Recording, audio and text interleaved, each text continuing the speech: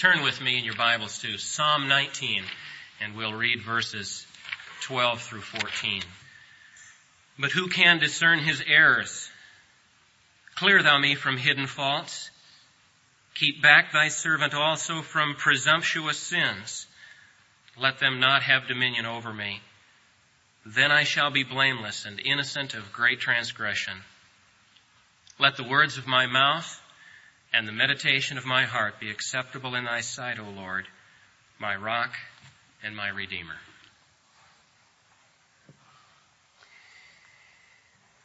As we prepare our hearts now for the Lord's Supper in a few minutes, I want to ask this question. How do people who love God deal with sin in their lives? How do people who really love God, who can sing worship songs with all their heart and mean it, and who love the Word of God, deal with the presence of sin and the temptation to sin in their lives? And you can hear my assumption. My assumption is that we who love God, who cherish Him, and who delight in His presence, who long to please Him, nevertheless sin every day. That's my assumption. And the question then becomes, well, what do you do with that? Do you live a life of utter dismay and misery over that circumstance? Do you treat it glibly as though it really doesn't matter? How do you deal as a person who loves God with sin? And I'm going to talk to people who love God this morning. I know there are people who don't love God in this room. And I'm glad you're here. And my prayer is that even though I'm going to talk to people who love God, you'll be listening in and you'll be hearing things that are so good that you're going to be saying by the time this is over, this is God worthy to be loved. How could I not love this God? Okay, so you listen. And then when we come to this table, you'll be at a point of crisis because this table is only for the lovers of God. And you can eat it if God moves you before we're done to love Him. Now, the reason I start this way is because as I look at this psalm here, I see David, first of all, telling us that he loves God and then telling us how he deals with sin. Let me show you those two steps. Start in verse 9, about halfway through. By the way, if you're wondering what happened to the middle verses, that's next Sunday night's message. I had to kind of adjust here for communion and things don't exactly work the way I'd want. But next Sunday night, we'll take the middle verses, these glorious things about the Word of God. But just start at verse 9, about halfway through, and it says, the ordinances of the Lord are true and righteous altogether. More to be desired are they than gold, even much fine gold. Sweeter also than honey and drippings from the honeycomb. In other words, David loves God. He loves the Word of God. David has a kind of relationship with God so that when God speaks, even if He speaks in ordinances and commands, David feels at that moment like he's just inherited $1 million. That's what it means to love God. When God opens His mouth and addresses David, David feels like he's just inherited $1 million of gold. That's loving God. Or he gets even more emotional and inward about it, and he says, it's not just like getting gold, it's like eating honey. And I thought of Butterfinger blizzards. Or Italian sausage pizza. Or now in this season, hot corn on the cob with butter and salt. The Bible does things like that. God is like that, he says. Loving God is like walking through the woods, finding a big bee's nest that's just dripping with honey and standing under it and getting some and going like that and having your eyes sparkle. That's what God is like. This man loves God. He doesn't have some kind of mere intellectual commitment to the truth and authority of the Bible. He tastes the Bible. He tastes God, and he tastes good to David. And now, he sins. Okay? This is just life. David is that kind of person Most of you in this room are that kind of person. We're at all different levels of our capacities to taste God, but most of us are like that. And now, what about sin? They seem so different. And so we move to these verses, 12 and 13 especially, is where we'll focus this morning. Two things that everybody who belongs to Christ needs to realize. First, we need to understand that when we love God, it is the evidence that we are called of God to His family and that He is now working everything together for our good. That's the first thing everybody needs to know. If you love God, it is the evidence that you are called by God into His family, and in His family, He's working everything for your good. Now, I get that all from Romans 8:28. God works everything together for good for those who, what's the next phrase? Love Him and are called. See, it's all right there in that verse, those three elements. If you love Him, it's evidence that He called you, and if He called you, He is working everything together for your good, even the sins in your life. That's the first thing. The second thing everybody needs to know about their life in Christ is that even though you love Him, even though He called you, even though He is now at work with tremendous exuberance to put everything together for your good, you sin every day. And I sin every day. So I don't mean to imply when I say that a person can love God immensely, that somehow the sin problem is yesterday. It is today and it is tomorrow. And it will be until the day we die. And the reason I think that's so crucial to know, and that we find out how to deal with sin in our hearts that love God, is because if you don't know how to deal with sin, then you're going to become more vulnerable to Satan's accusations and you will be tottering. And not only Satan's accusations, but our own propensities to despair are very great. Now, what I see in these two verses, 12 and 13, are two ways of sinning. Two ways of sinning. And then two ways of dealing with these two ways of sinning. So let's look at the two ways of sinning. First of all, the first is in verse 12, the second is in verse 13. I think you can see them as easily as I can, so let me just highlight them. Verse 12 says, "Who can discern his errors? Clear thou me of hidden faults." Now, this first way of sinning has two characteristics. First, it's baffling. Who can discern his faults is an expression of bafflement. Who can get to the bottom of his own heart? Who can grasp the sin that pops out and sneaks up? It's just baffling. Sin is baffling in the life of a person who loves God, isn't it? Aren't you baffled by your tongue? I am daily baffled by this instrument of wickedness that can so easily become the little rudder that takes the whole life into a mess. At home, at work, in the neighborhood. It's baffling. Sin is baffling in the heart of a person who loves God. That's characteristic number one of this first kind of sinning. Characteristic number two in this first kind of sinning is that the sinfulness of it is hidden. Verse 12, "Who can discern his errors? Clear thou me of hidden faults." Now let's think about this for a minute because I think it could be easily misunderstood. That doesn't mean that you are doing something that you know about and nobody else knows about. Some secret lie, some secret lust, some secret scheme. That's not what the text is talking about. Something you know about and you're planning to do, but nobody else knows about it, and therefore it's hidden. That's not the point. And you know that's not the point because the setup for this hiddenness is the first phrase, "Who can discern his own errors?" See, that's the issue in the verse. My errors baffle me, and they are hidden from me. Somehow.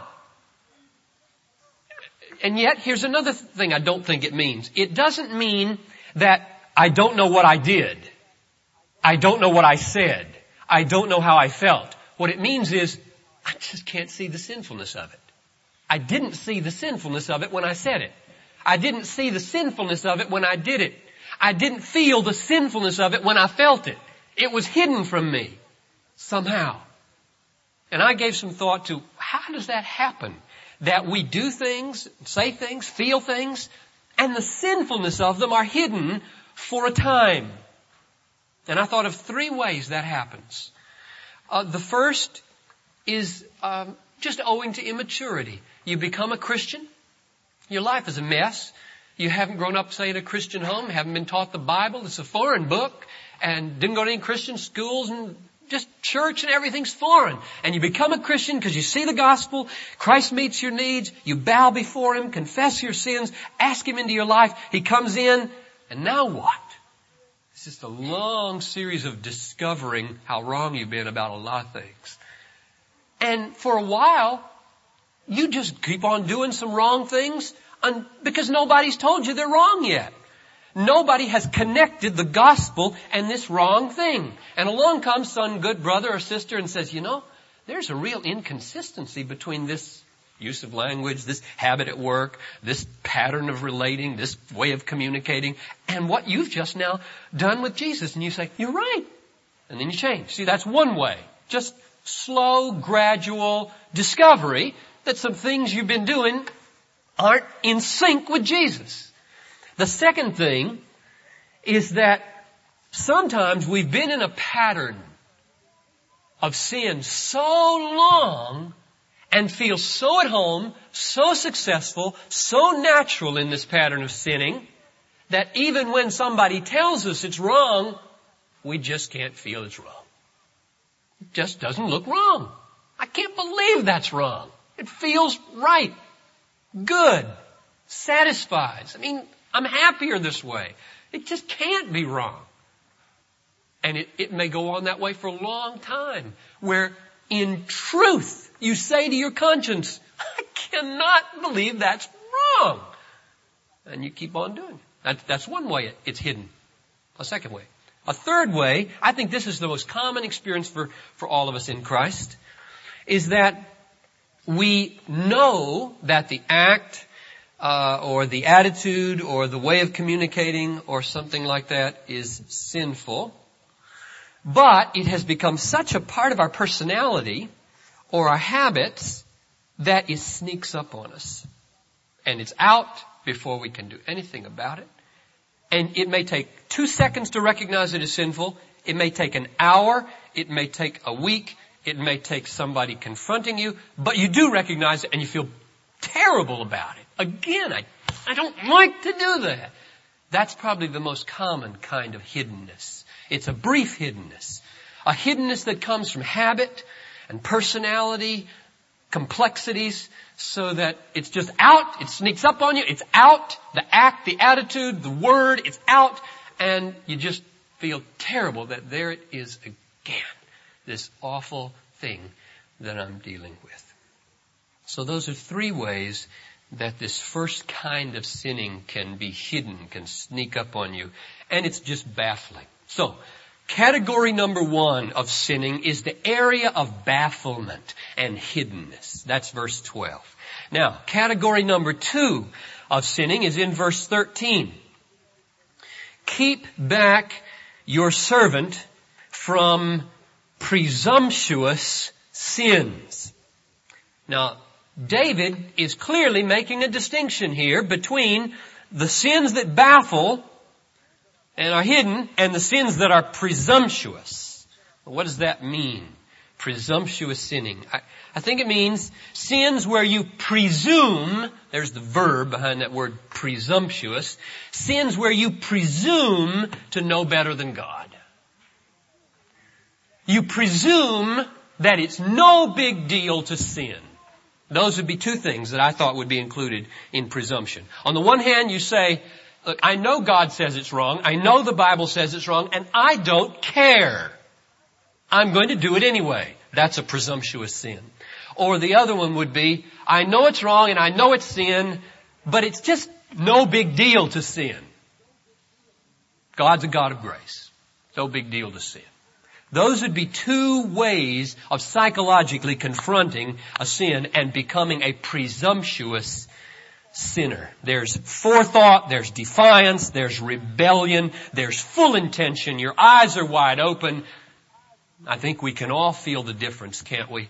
Between the baffling sin that sneaks up on you, that you hate, you battle, you fight, and the presumptuous attitude that says, I don't care what God or His book says. It feels right. I'm going to do it. My life will be better. I'm going ahead. Those are just real big, different ways of sinning that David is dealing with here. Now, how do you deal? How did David deal with those two ways of sinning? His prayers give us a clue here in 12 and 13 to how he dealt with them.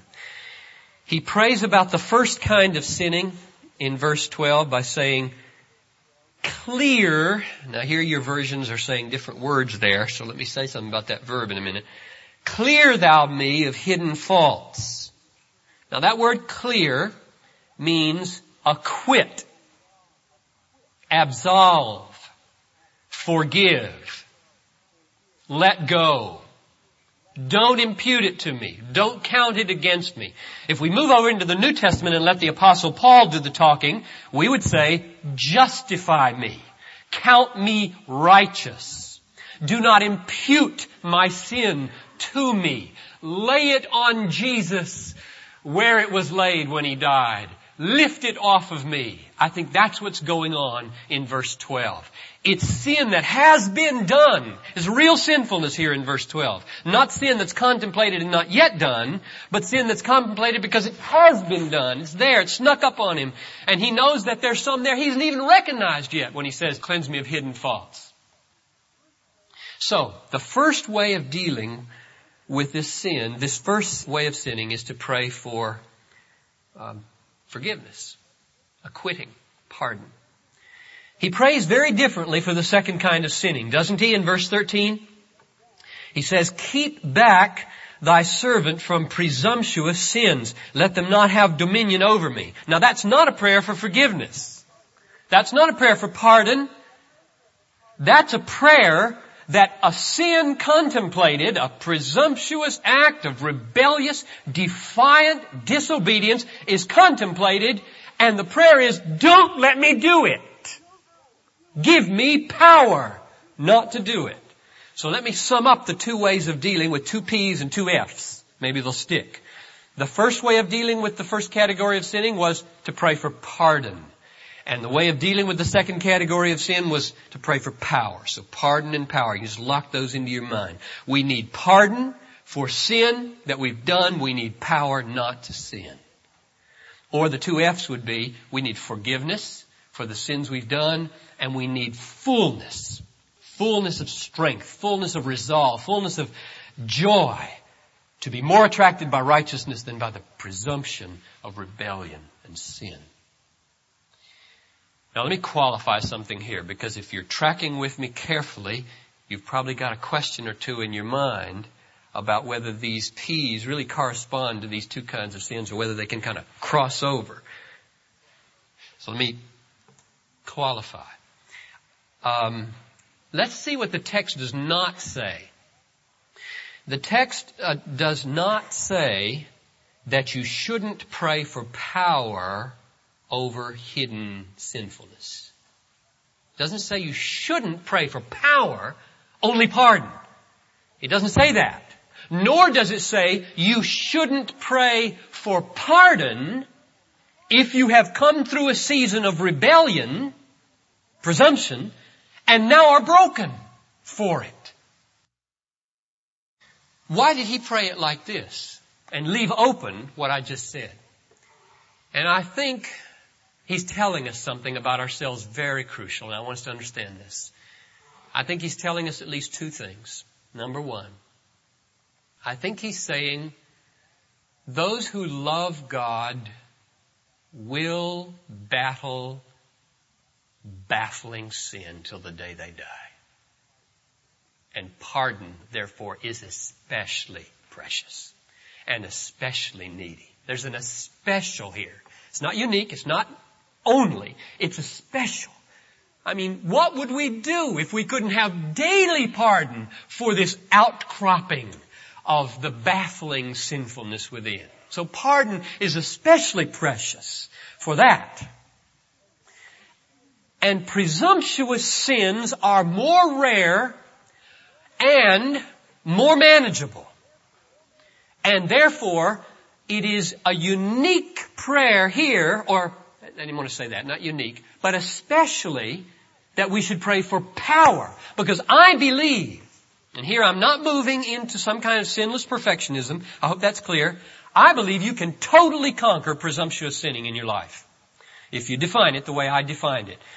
Planned, forethought, defiance, rebellion. I think you can end that in your life. And in fact, I would go so far as to say we must end it as a characteristic of our lives, or we're not saved. Now mark my words carefully. We must end presumptuous sinning as a characteristic of our lives. That's the unforgivable sin. If you would ask me, define the unforgivable sin, I would say it is coming into a pattern of presumptuous sinning to the point where you cannot repent anymore because you don't want to. Getting to the point in a pattern and characteristic of presumptuous sinning, not where you can't be saved, but where you won't repent. Beyond repentance. And so I want to say that there is pardon of full and aplenty for these characteristic outcroppings of our hidden, baffling, old sinful nature. And then there's the warfare with presumptuous sinning, and we can get victory over it. Now and then we may fall into a brief season of rebellion for some reason or another due to the psychological complexity of this motor up here. But it will not any longer in Christ be the characteristic theme of our life that we live in rebellion against the Lord. That's just what it means to be a Christian by definition.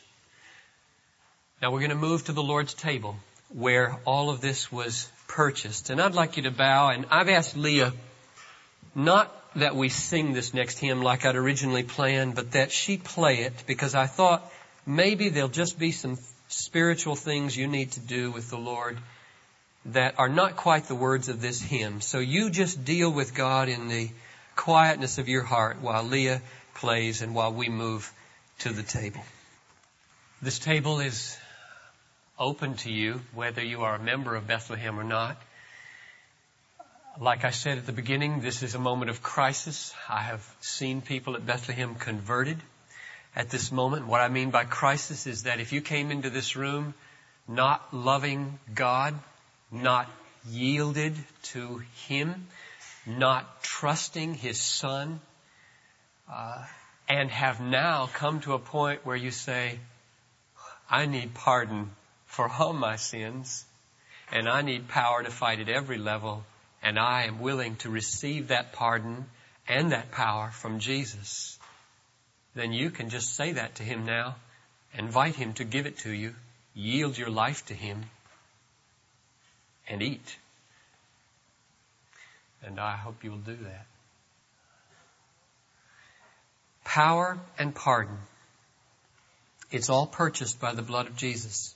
See, back in the Old Testament, David and the prophets only had the dimmest notion how God would pull this off. How would He let guilty sinners off and be just? How would He just overlook David's sin with Bathsheba, his murder of Uriah, and just wash it away? Just let it go and smile upon this man forevermore and call him a man after His own heart. Isaiah got the best glimpse of all, didn't he, in the Old Testament, where he said, looking 700 years into the future about Jesus, He was wounded for our transgressions. Upon Him was the chastisement that made us whole, and by His stripes we are healed. All we like sheep have gone astray. Everybody in this room's a straying sheep.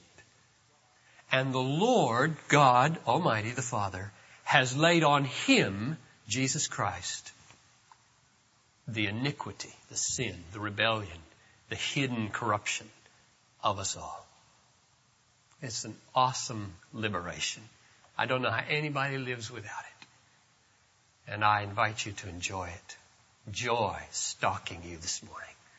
The joy of pardon and the joy of power. You're welcome to eat if you open yourself to that joy.